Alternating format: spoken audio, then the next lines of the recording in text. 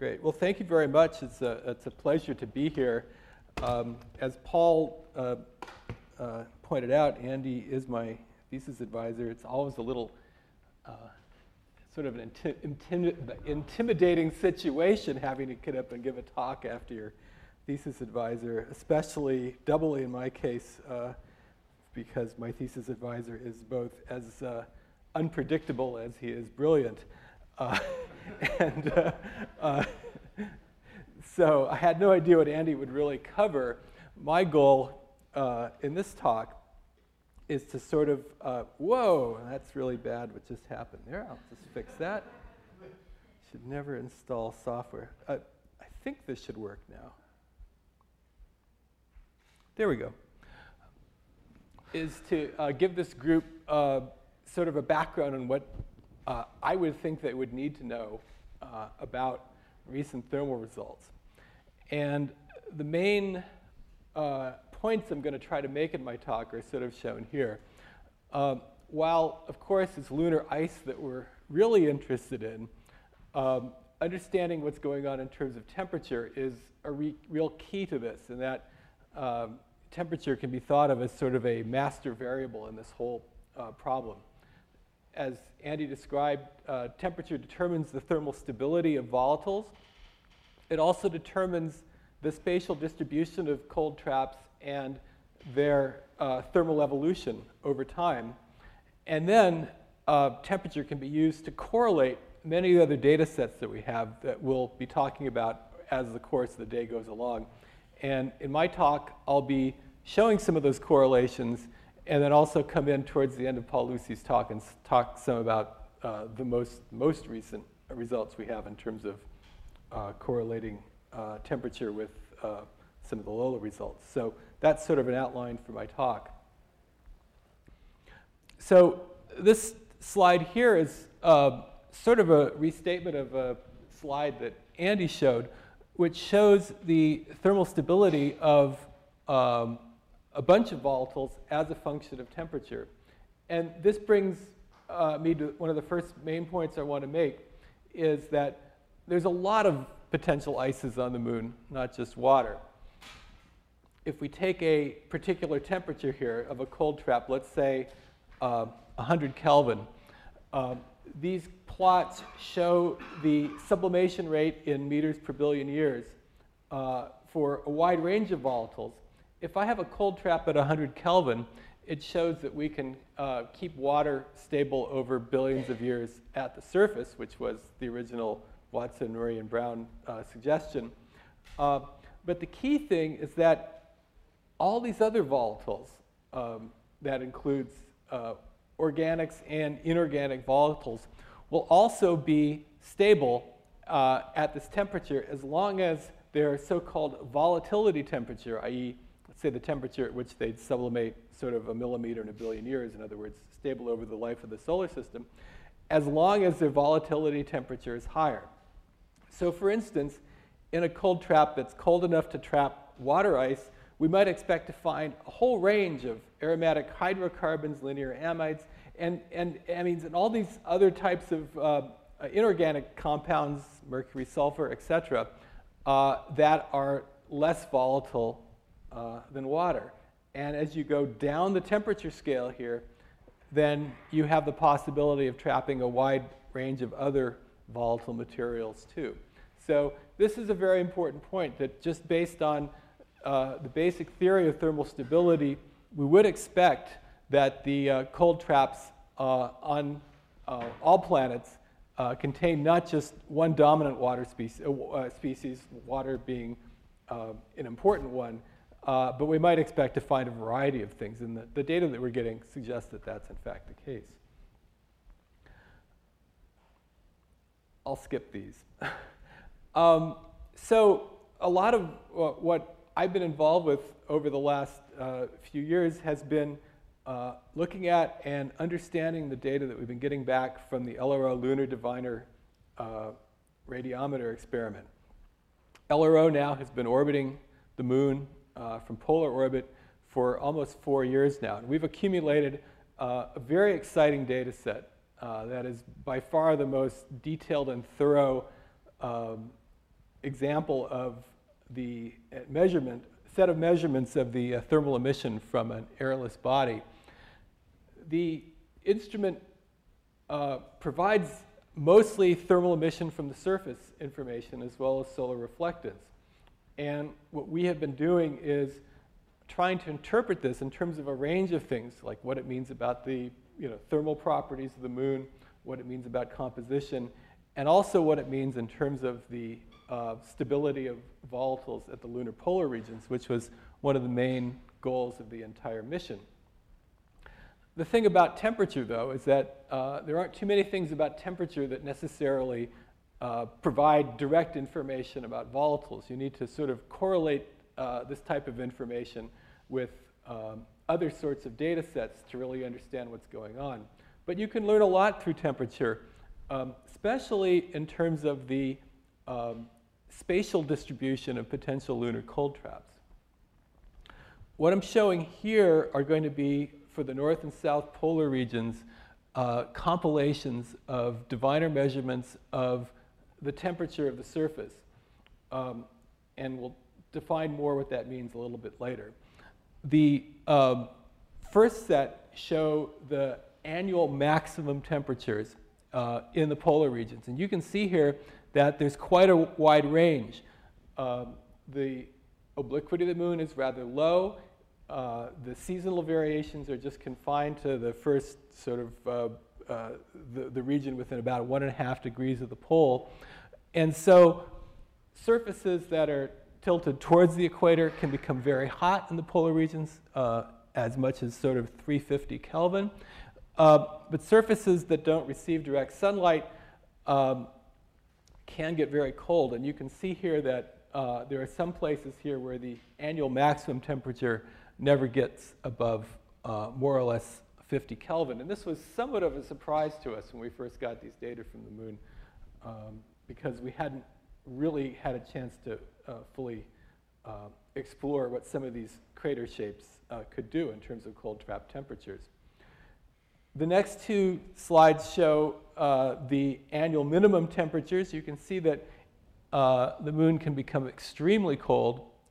In certain places, we've measured temperatures down near 20 Kelvin. Again, a little bit exciting. These are temperatures that are in fact colder than the polar caps of Pluto, as we currently understand them, simply because they just are places where the sun hasn't shone for billions of years, and they're just extremely cold. And then another plot, which is annual average temperatures. And you can see here that there are a number of places where the annual average temperatures are less than 100 Kelvin, and this will turn out to be significant from the standpoint of potential water ice cold traps. Now, what can you tell about subsurface temperatures? Well, this is done largely with thermal models, where you basically adjust the parameters to match the observed surface temperatures, and then make assumptions about the subsurface thermal properties. These are some examples from our science paper that are more illustrating the effects of heat flow from the interior, but also illustrate the dependence of temperature variation as a function of depth. So just taking the no heat flow case here, we have a surface that has an annual average temperature of something like 36 Kelvin. The surface temperatures move around quite a bit. And this is another thing about the cold traps that's important. The initial goal of Diviner was to measure the temperatures of the cold traps, but it turns out if you plot these temperatures as a function of time, they go through all sorts of crazy gyrations due to the fact that you have diurnal as well as seasonal temperature variations, as well as large topography, which is constantly moving shadows in and out of these regions. So each of these regions has quite a complicated temperature history as a function of time. And then if you assume sort of standard Apollo soil thermal properties, these temperature fluctuations then damp down as a function of depth. And so by the time you get roughly 2 meters below the surface, you're in a stable situation thermally as a function of time. And then the heat flow then becomes an important parameter in terms of determining the temperature. Now, if you have different thermal properties, i.e. maybe ones of solid ice, then these temperature waves will penetrate quite a bit deeper into the subsurface. And this could be an important parameter in terms of the total depth of the lunar cold traps. That particular model is for the L-Cross. Yeah, this is the L-Cross landing site, which is a little out of order because I was going to talk about that next. But just to give you an idea what we're talking about in terms of the depth of these cold traps. Now, what would determine whether, for instance, a volatile like water might be stable there, you can, again, sort of restate these sublimation rates. Here's 1 millimeter loss per year. This is for exposed surface ice, the blue curve here, and you'll see the canonical in 10 to the 9th years at 100 Kelvin. But as Andy pointed out, there could be cold trapping on much shorter time scales, maybe even as short as diurnal time scales. If you look at sort of at 10 microns per year sublimation rates, you can get potentially stable surface ice at temperatures of about 170 Kelvin. So this gives you an idea of sort of the range of cold trapping temperatures that can occur depending on what your frame of reference is in terms of time.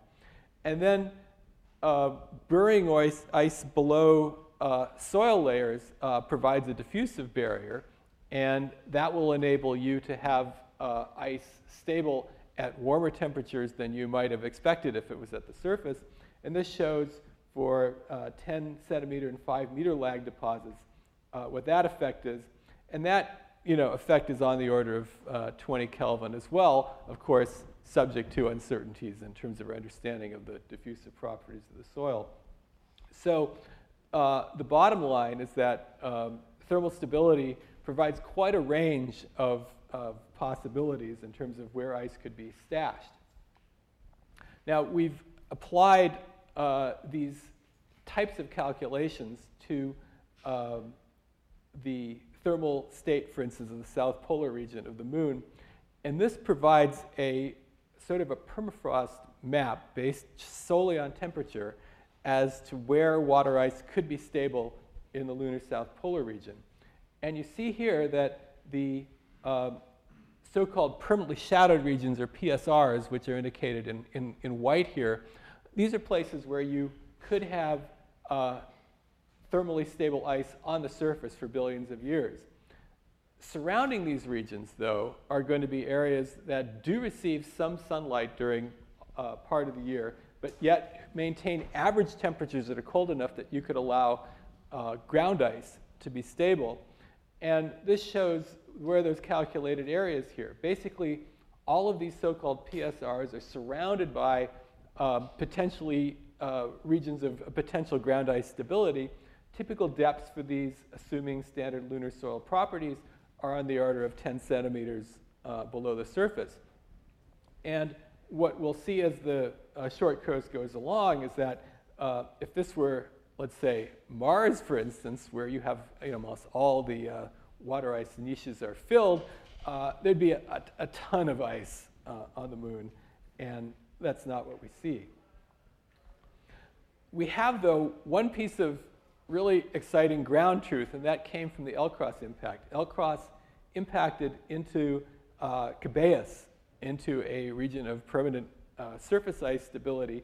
Turns out to be one of the coldest places on the moon. And this shows a histogram of all of the temperatures in the south polar region of the moon. You can see that there's quite a bit of territory below 100 Kelvin in terms of annual average temperature. This dot here shows where L-Cross ends up on that. And you can see here that thermal stability would in fact predict the stability of quite a number of volatile species, including all these things, SO2, NH3, CH2O, CO2, H2S, water, and then as well as all the less volatile compounds than water, including mercury, sodium, and sulfur. All the ones that I've circled now have been detected either directly or indirectly by various instruments on LCROSS, LRO, and elsewhere. And so on the basis of at least the LCROSS experience, the basic concept of thermal cold trapping and volatile stability seems to work. All right? The issue, though, is how lucky a strike was this one piece of ground truth that we have at LCROSS, all right, relative to all the other remote sensing data we have, which suggests that there isn't a lot of ice, at least in the accessible part of the moon to remote sensing. And so this is where things get kind of interesting. I just wanted to touch briefly on this idea of cold trap evolution, because it may be important for some of the things we discussed earlier. With thermal models, we can reproduce many aspects of the observed temperature behavior once we have the topography, which really controls the distribution of sunlight and reflected scattered solar radiation and thermal emission from other surfaces. We've gone through this exercise to sort of calculate how these cold traps now have changed as a function of time. Basically, as the tidal evolution moves the moon away from the Earth, the obliquity of the moon has also decreased as a function of time. So as you go back in time, more of the poles of the moon have been illuminated. And what I'm going to show here are some calculations where we've basically demonstrated this. So here's current obliquity of the moon. You can see lots of cold traps. Anything that's basically blue here is a place where water ice could potentially be stable. Now, we don't have the time scale over which the moon's obliquity evolved, because that depends on details of the dissipation in the Earth and stuff that are still being worked out. But we do know it certainly happened. As you increase the obliquity to 4, you can see the cold trap areas are decreasing and colder.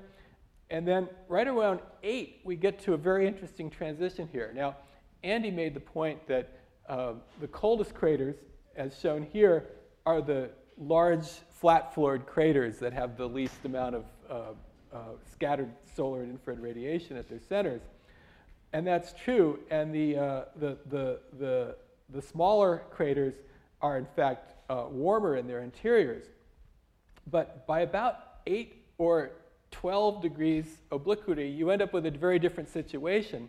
Basically, now the sun has started to peer into these wide, flat craters, rendering them useless as cold traps. And then here we show the earliest cold traps, the ones that have been in effect the longest, and these turn out to be the sort of larger bowl-shaped craters. So it's very interesting that there's sort of this transition where the oldest cold traps are going to be the bowl-shaped craters, and then the wide, big craters that are the coldest today are more relative newcomers in terms of their cold trapping capability. So what I presented for you is sort of more or less stuff that's been shown in published papers. But there's a lot of new observations and new thinking coming along with regard to these cold traps on the moon. And one very important factor is this idea of sort of on what actual spatial scale they're on. We focus most of our efforts so far on, sort of large impact crater scale cold traps, sort of, on the order of 20 kilometers and stuff like that, because these are easy to quantify and model and deal with. But the moon is an airless body, and the soil has low thermal conductivity, and so it can support very, very large thermal gradients on relatively short distances. And the way radiation works is it's more or less independent of distance. And so there's a lot of effort ongoing with the Diviner data and other data sets to understand in detail what's going on finer and finer timescales. You can see in this high-resolution Diviner image, where we took this during the earliest part of the LRO mission, we had very low elevations over the south polar region, that there's a lot of detail to the thermal map. This is an actual thermal map shown in black and white. And you can see here that there's at every spatial scale, there's a lot of thermal variations. And the question is sort of, what does that really mean in terms of cold traps? Could you have a little micro cold trap behind a rock or a little rill?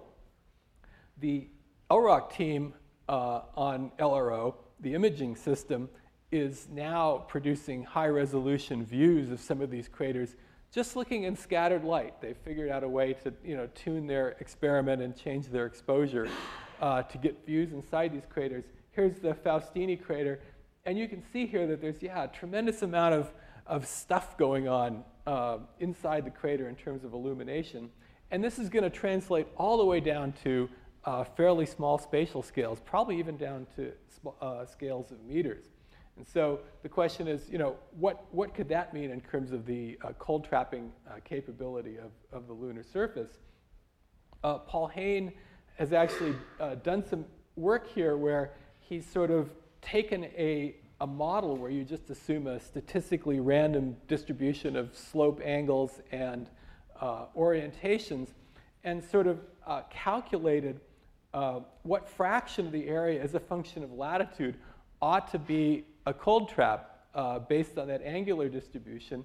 And notice that, basically when you get down to about 75 degrees latitude, you start creating all these micro habitats potentially for water, and their distribution increases as you go to lower and lower latitudes.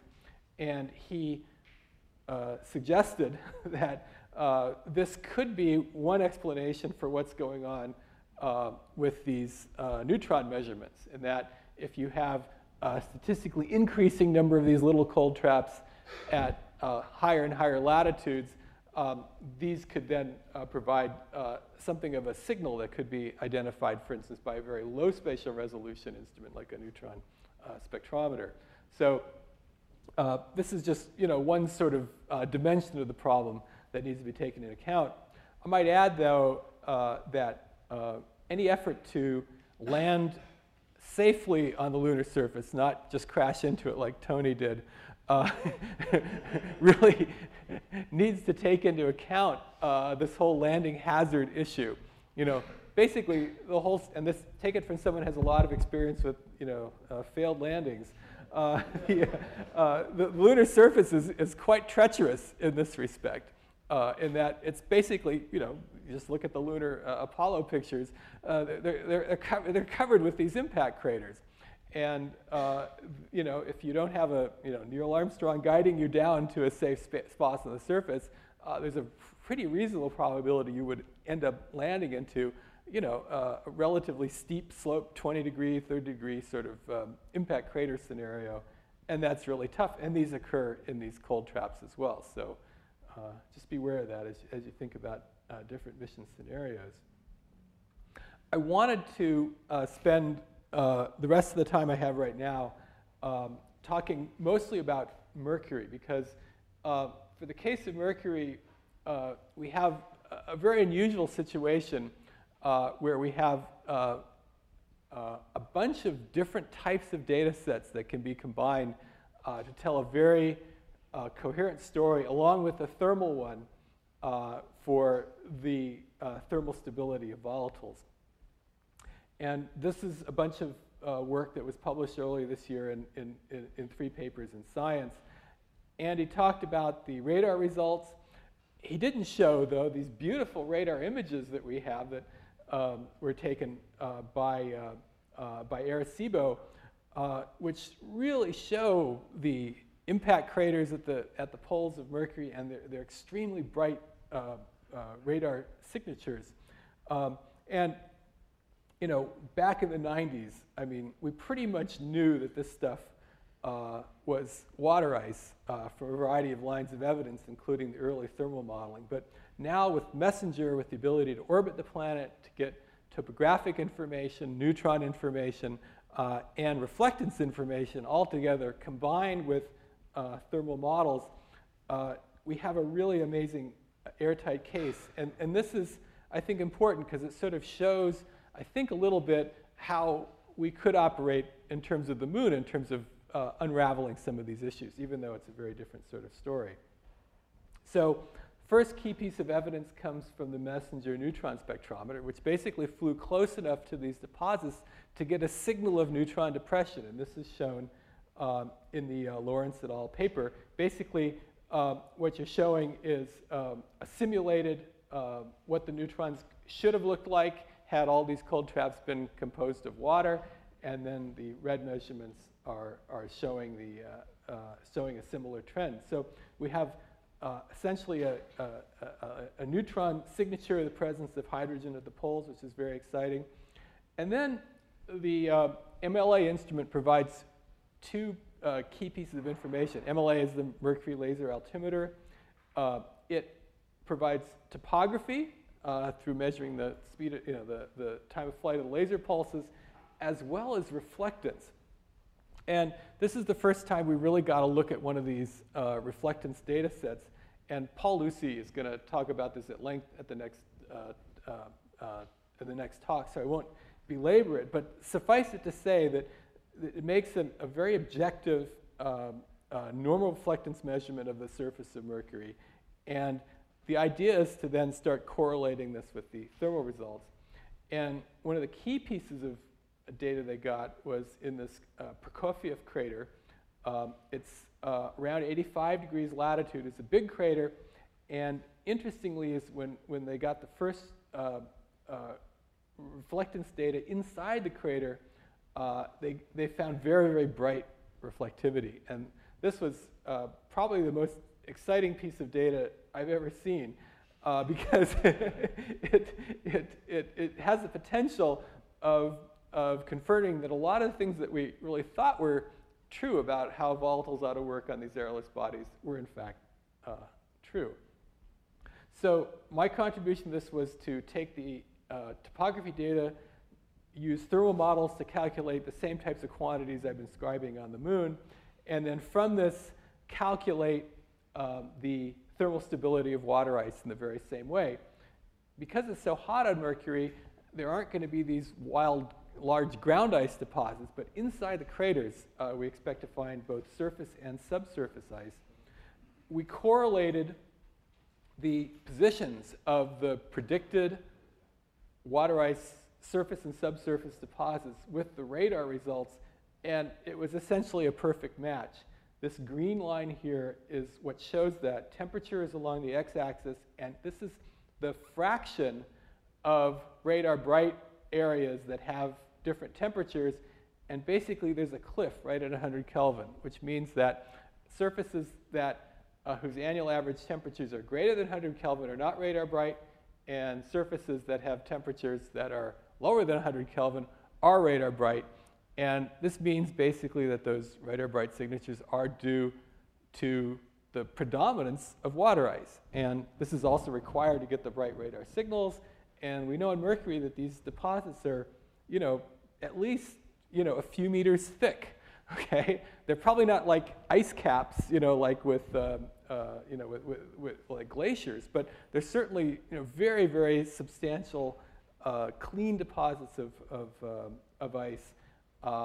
And what's so interesting about them is that their distribution appears to be very well organized. In other words, it's following the thermal patterns exactly, which is very interesting. And this shows some examples where we sort of zoomed in a couple regions here to try to sort of elucidate what's going on a little bit better. And I just wanted to show a couple of these plots here because you'll see a lot more of them later on. This is plotting annual average temperature as a function of radar brightness. And you can see here, again, all of the hotter areas are radar dark. And then as soon as you get into the areas that are less than 100 Kelvin, then you get a strong signal of increasing radar brightness. It's a beautiful result. And then this shows the reflectance of the MLA instrument. This is annual maximum temperature. You can't see it, it's just on the bottom here. And this is the MLA reflectance. And basically, this is sort of average Mercury. There's dark material surrounding these deposits, and then as soon as you get close to 100 Kelvin, then all of a sudden the MLA reflectance goes right up, indicating the presence of surface ice. And it's very exciting on Mercury because there's a lot of processes, as Andy described, that are going to tend to either destroy the ice or cover it up. And the fact that we see the ice on Mercury sitting there on the surface today, exactly where it's supposed to be thermally, means there must be a lot of processes that are delivering ice to the Mercury region, and that these are overpowering the various processes that are going to try to be destroying ice, of which there are many. I probably won't have time to show these, but these are a set of shots that were done at the press conferences that sort of illustrate this. And this is showing annual maximum temperature in the polar region, ice depth, and here's the MLA results that show both dark as well as some bright areas. These are off the main polar cap, but this is where we have the best data. And you can see these little bright patches here indicated by the arrows. Those turn out to be, if you keep your eye on those, exactly where the models predict that surface ice should be stable. Final thing I want to show, since the red light's on, is some of the most recent data we have from MESSENGER, where using the imaging system, now they've figured out how to image inside these permanently shadowed regions. And this is a composite of both illuminated as well as shadowed images of Prokofiev crater. And this was first shown by Nancy Chabot at the LPSC meeting this year. And you can actually see the boundaries and the outlines of this ice deposit, the surface ice deposit inside this crater here, directly with the scattered light from the imaging observation. It's amazing. You know, this is the picture of the century as far as I'm concerned, because it really drives home the fact that these deposits are really there, and that they're bright, and that you can actually see them even though there's no direct illumination. You can also see the variations that exist within the deposits as well, and that's an important. There's no terrain softening. It's not a thick layer, right? Yeah, it's just a relatively thin coating. But anyway, so with that, I think I'll close it down and turn it back to Paul.